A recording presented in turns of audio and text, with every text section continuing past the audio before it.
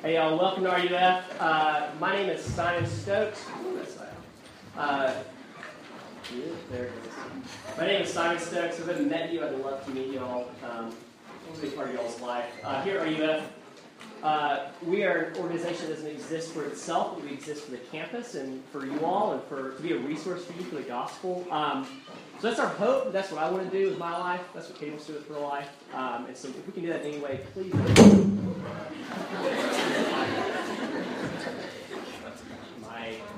We're just going to move. Don't worry about it. I'm going to take that one down. There we go. So if you're interested, after this, we're going to do probably a 5-minute break, somewhere around there, and then we'll do probably a 15, 20-minute Q&A afterwards. So in that 5 minutes, if you need to go or need to go to Davis or whatever, you're welcome to get up and go. But after that, I'll stand up here and I'll have a Google Voice number you can text in questions with, and I'll answer stuff from the past couple of weeks we've gone through, or any other questions you have on kind of dating, marriage, relationships, that kind of stuff. So, that kind of said, I also want to say this, that here at IUF, I take a lot of this stuff that I'm teaching on and preaching on from books and from life resources and things like that. But I also listen to other people's sermons and kind of try to piece together the wisdom of their pastors who have a broader experience than I do. And so I just want to give credit where credit's due. And a lot of this sermon came from a guy named Les Newsom. He's another campus minister with Ole Miss for a long time. He's a very gifted preacher, very good communicator, and he's someone that's really impacted me personally in a lot of ways and also impacted his sermon. So if originality and pure originality is what you're looking for, RUF may not have been the place for you tonight, but that's what we got. So that said, let me read Genesis 3 for us right here, and we'll get started. We're in the same passage we were in last week. Here we go, Genesis 3, the fall. Now the serpent was more crafty than any other beast of the field that the Lord God had made. He said to the woman, "Did God actually say, 'You shall not eat of any tree in the garden?' And the woman said to the serpent, 'We may eat of the fruit of the trees in the garden. But God said, You shall not eat of the fruit of the tree that's in the midst of the garden. Neither shall you touch it, lest you die.' But the serpent said to the woman, 'You will not surely die. For God knows that when you eat of it, your eyes will be opened, and you'll be like God, knowing good and evil.' So when the woman saw that the tree was good for food, and that it was a delight to the eyes, and the tree was to be desired to make one wise, she took of its fruit and ate. And she also gave some to her husband who was with her, and he ate. Then the eyes of both were opened, and they knew that they were naked. And they sewed fig leaves together and made themselves loincloths. But they heard the sound of the Lord God walking in the garden in the cool of the day, and the man and his wife hid themselves from the presence of the Lord God among the trees of the garden. But the Lord God called the man and said to him, 'Where are you?' And he said, 'I heard the sound of you in the garden, and I was afraid, because I was naked, and I hid myself.' He said, 'Who told you that you were naked? Have you eaten of the tree which I commanded you not to eat?' The man said, 'The woman whom you gave to be with me, she gave me fruit of the tree, and I ate.' Then the Lord God said to the woman, 'What is this that you've done?' And the woman said, 'The serpent deceived me, and I ate.'" It's God's word. Let me pray for us. Father, as we come and approach your word, Lord, we know that we need eyes to see, and those eyes aren't from ourselves. Lord, that we need ears to hear, and those ears aren't from us either. But Lord, that we need your grace to understand and perceive your words, to understand and perceive your actions in the world. Lord, help us now with that. God, may the words of my mouth and the meditations of all of our hearts be acceptable in your sight. And Lord, our rock and our redeemer. Amen. So we began last week talking about what's wrong with our relationships. And Genesis 3 is where we were, and it simply documents for us the cosmic car wreck of the fall of man. The fall is fundamentally a relational fall that impacts all the other aspects of our lives. And the effects of this go especially into our relationships. So we began to survey at least some of the effects of the fall, and last week we covered self-centeredness, insecurity, and hiding or avoidance. But tonight we're looking at how sin brings us out into rebellion, into blame-shifting, and into authority. Rebellion, blame-shifting, and authority. Those are the things I want to talk about tonight. So first off, let's look at rebellion. The Bible's claim is that since Adam and Eve, people have hardwired in their psychological and social DNA to delight in doing something for no other reason than it's wrong. They just like to rebel.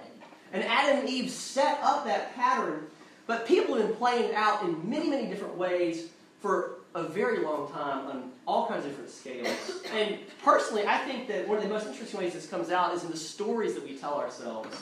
I think it's something that your generation is more comfortable with than our parents or our grandparents.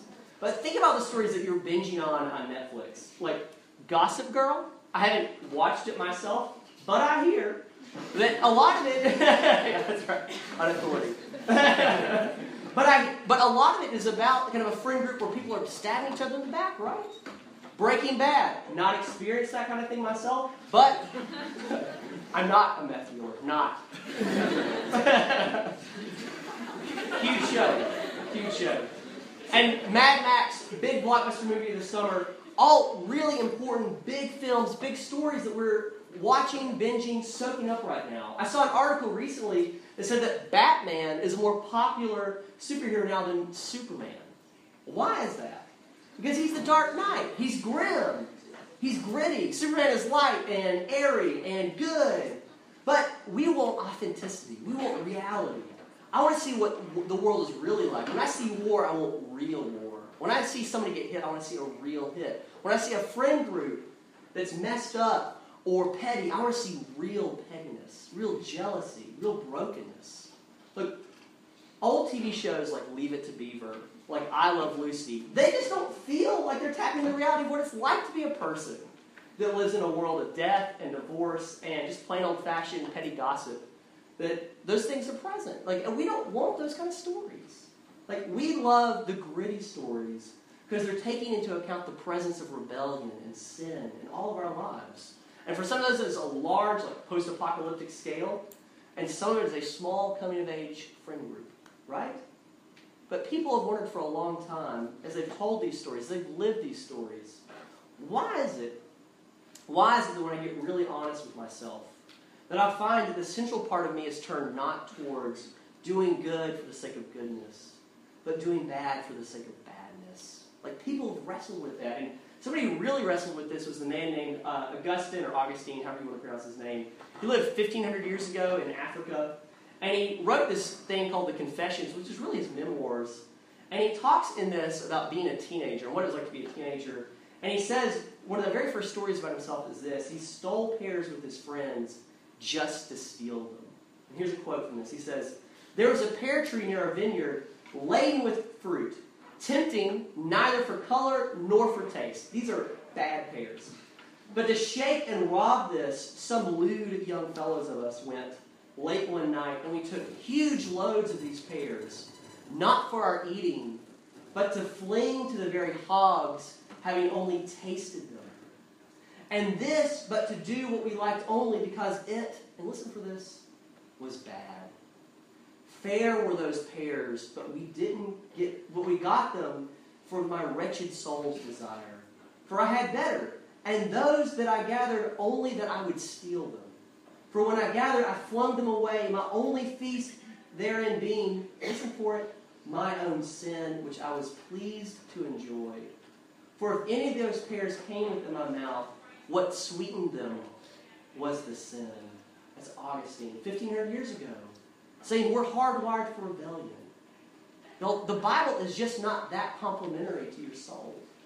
Even though mankind was made good, because of the fall here, we're now not basically good. You are not a core of goodness wrapped in maladjustment and badness. But the Bible actually says it's the other way around. That you're a core of badness that sometimes does things that look good from the outside in order to further your own aims. So how does this come out in our relationships? I think this way. For some of us, there's just a store of disappointment for us when you discover that what you refer to as your sex drive on the other end of marriage is not anything more than your desire to do something because it was dangerous or dirty or wrong. You'll find that you loved sneaking around and fooling around simply because it was wrong. And you'll get into marriage and you and your spouse will suddenly wonder, why was it prior to marriage we could not keep our hands off each other?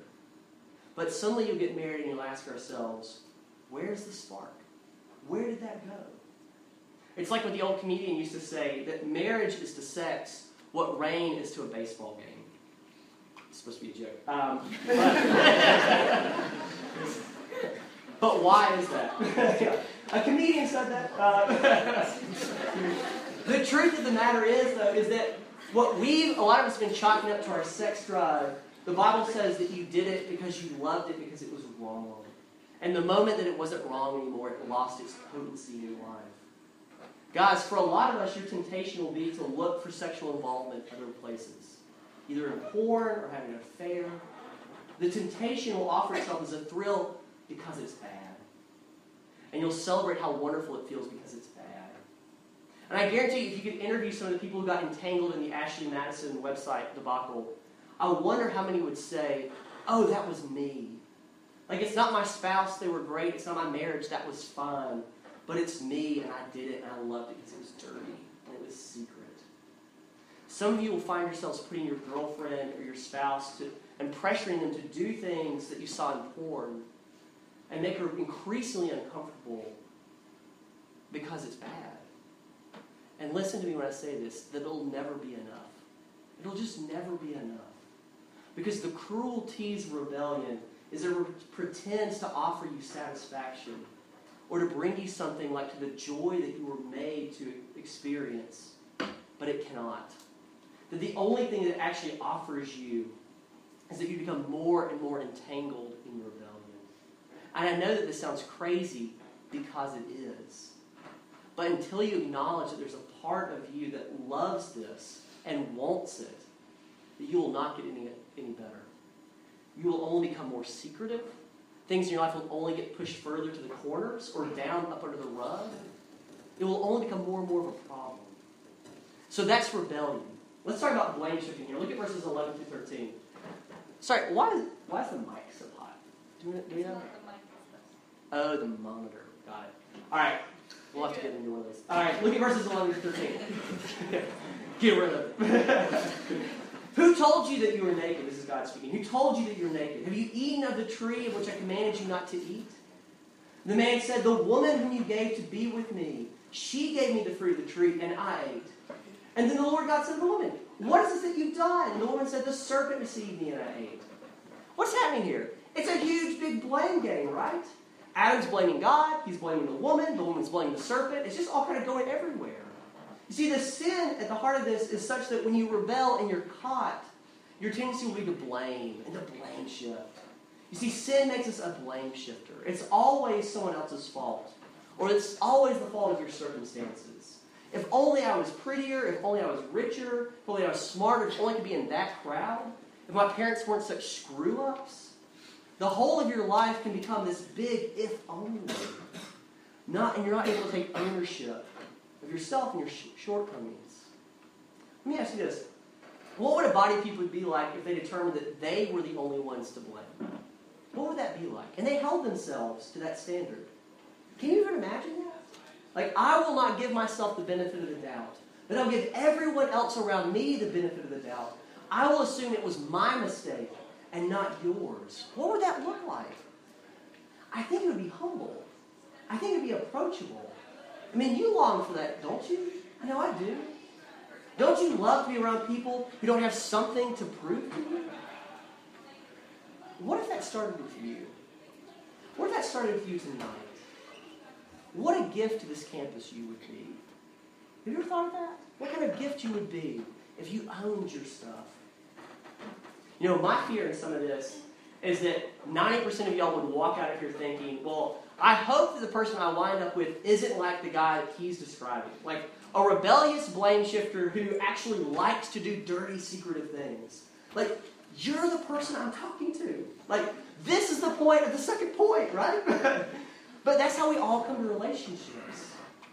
We beat this drum some, but have you realized yet that the biggest problem for you in your relationships is you?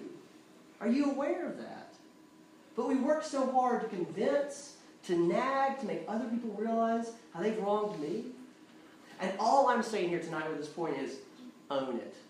Own it. Own your stuff. It will be the best thing ever for your friendships, for your dating, for your marriage one day. And as I say this part, I just want to say, sorry for anyone here who doesn't yet think of themselves as a Christian. I always assume that y'all are here, but I especially want to say that tonight to you because what I'm about to say is probably going to sound weird, but I need to talk about it because it is. and it's this, is that Christians have to stop blaming God for our poor decisions in dating. Stop telling your significant other that God is telling you to break up with them. Just stop it. Like, I've done that before. I know it's a lie. I know it. And y'all, that is it's so weird, and it's so confusing, especially because likely as not, the other person who you're dating, who should be a Christian, is not getting the same message from God. Right? Like, it doesn't work if only one of you is getting the message and the other person is like, well, this is news to me. Like, that's not the way the Holy Spirit works. Y'all, the role of the Holy Spirit is not to give you Jedi mind powers or to keep you from walking through life without making mistakes. It's to show you your need for Jesus and then to apply Jesus' work to your heart.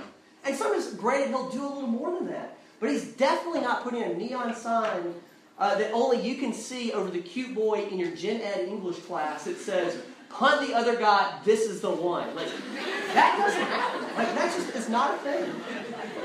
Usually, the way that God works is to allow you to be a person made in his image, which means that you're responsible for making decisions and living out the consequences of those decisions. Part of the glory of being a person made in the image of God is that your decisions matter. That's how it works for your major. That's how it works for your career one day, for your relationships. And that's glorious. Don't try to toss that glory aside. Or blame God when you misuse that glory for your own selfish ends. Just own the fact that you don't want to date this person anymore. That's all I'm saying. Stop trying to hide from the fact that when you break up with someone, you're going to have to be the bad guy. Like, even if you know it's the best thing in the long run. Just say something like, I'm sorry. I don't think this is working. Give your reasons for why it's not working. Don't go on a break. Don't do that. Just say it's not working. Own your stuff. Apologize for what you need to apologize. And then you'll just move on. Just go about your business. Dating isn't marriage, which means that you can break up as many times as you want to break up. We'll talk about this more later, but there's not the same sort of relational commitment in dating as there is in marriage where you're locked in for life. So if you need to break up with someone, then take advantage of your freedom and break up with them before it's too late, right? But acknowledge the fact that it's you that's doing the breaking up.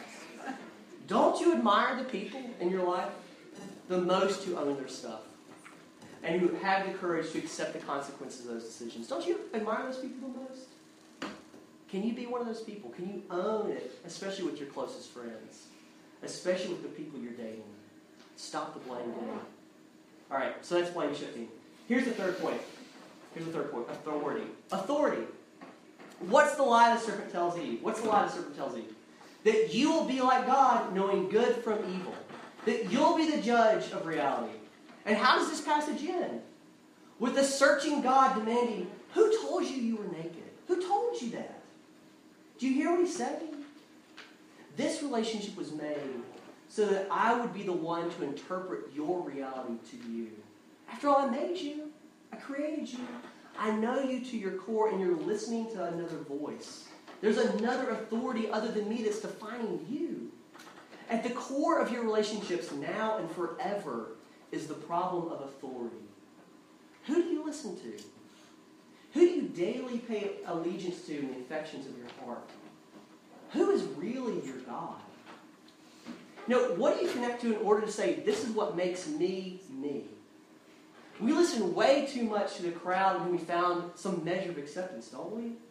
Like some scene full of really cool people, some clique, our giftedness, our family, our friends, our culture, some beloved professor, our feelings, either good or bad, tend to rule us. Whatever it is, when we are our own authority, or we live according to a competing authority, then we distort the world. Our blaming, our rebellion, our hiding, it's all a distortion of this reality that we were made to live in. I mean, think about the perpetual state of outrage that seems to sometimes exist in campus life or on social media. Like, what's the source of so much of that? Like, I'd suggest that it's the assumption that if my sensibilities have been offended, then I can label you as an offender or an aggressor, even if it's for the slightest misstep. It's all these competing voices of authority trying to shout over each other. of what's really acceptable and what's really not, and what the punishment for someone is when they cross that line, which is usually shame. For more on that, you should read a great article that's right now in the Atlantic online edition. It's called The Coddling of the American Mind. It's fascinating. It's really good reading. It takes about 15 minutes to read. It's good.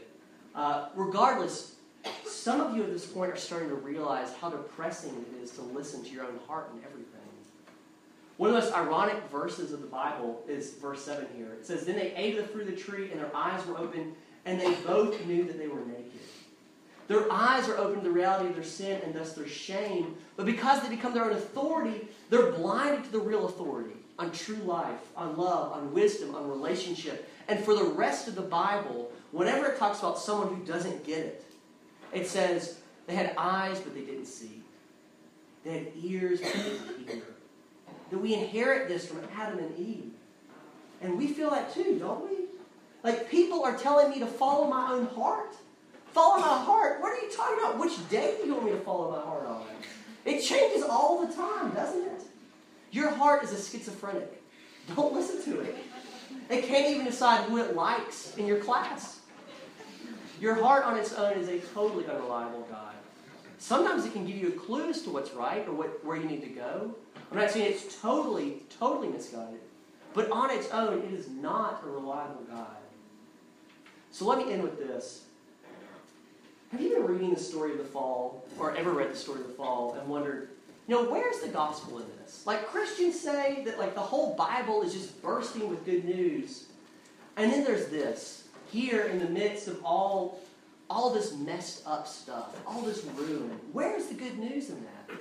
Like, Simon, these past 2 weeks, what have you been telling us? Have you felt like you've been chased by all these things that I've been describing and wondering, where do I run from this ruin?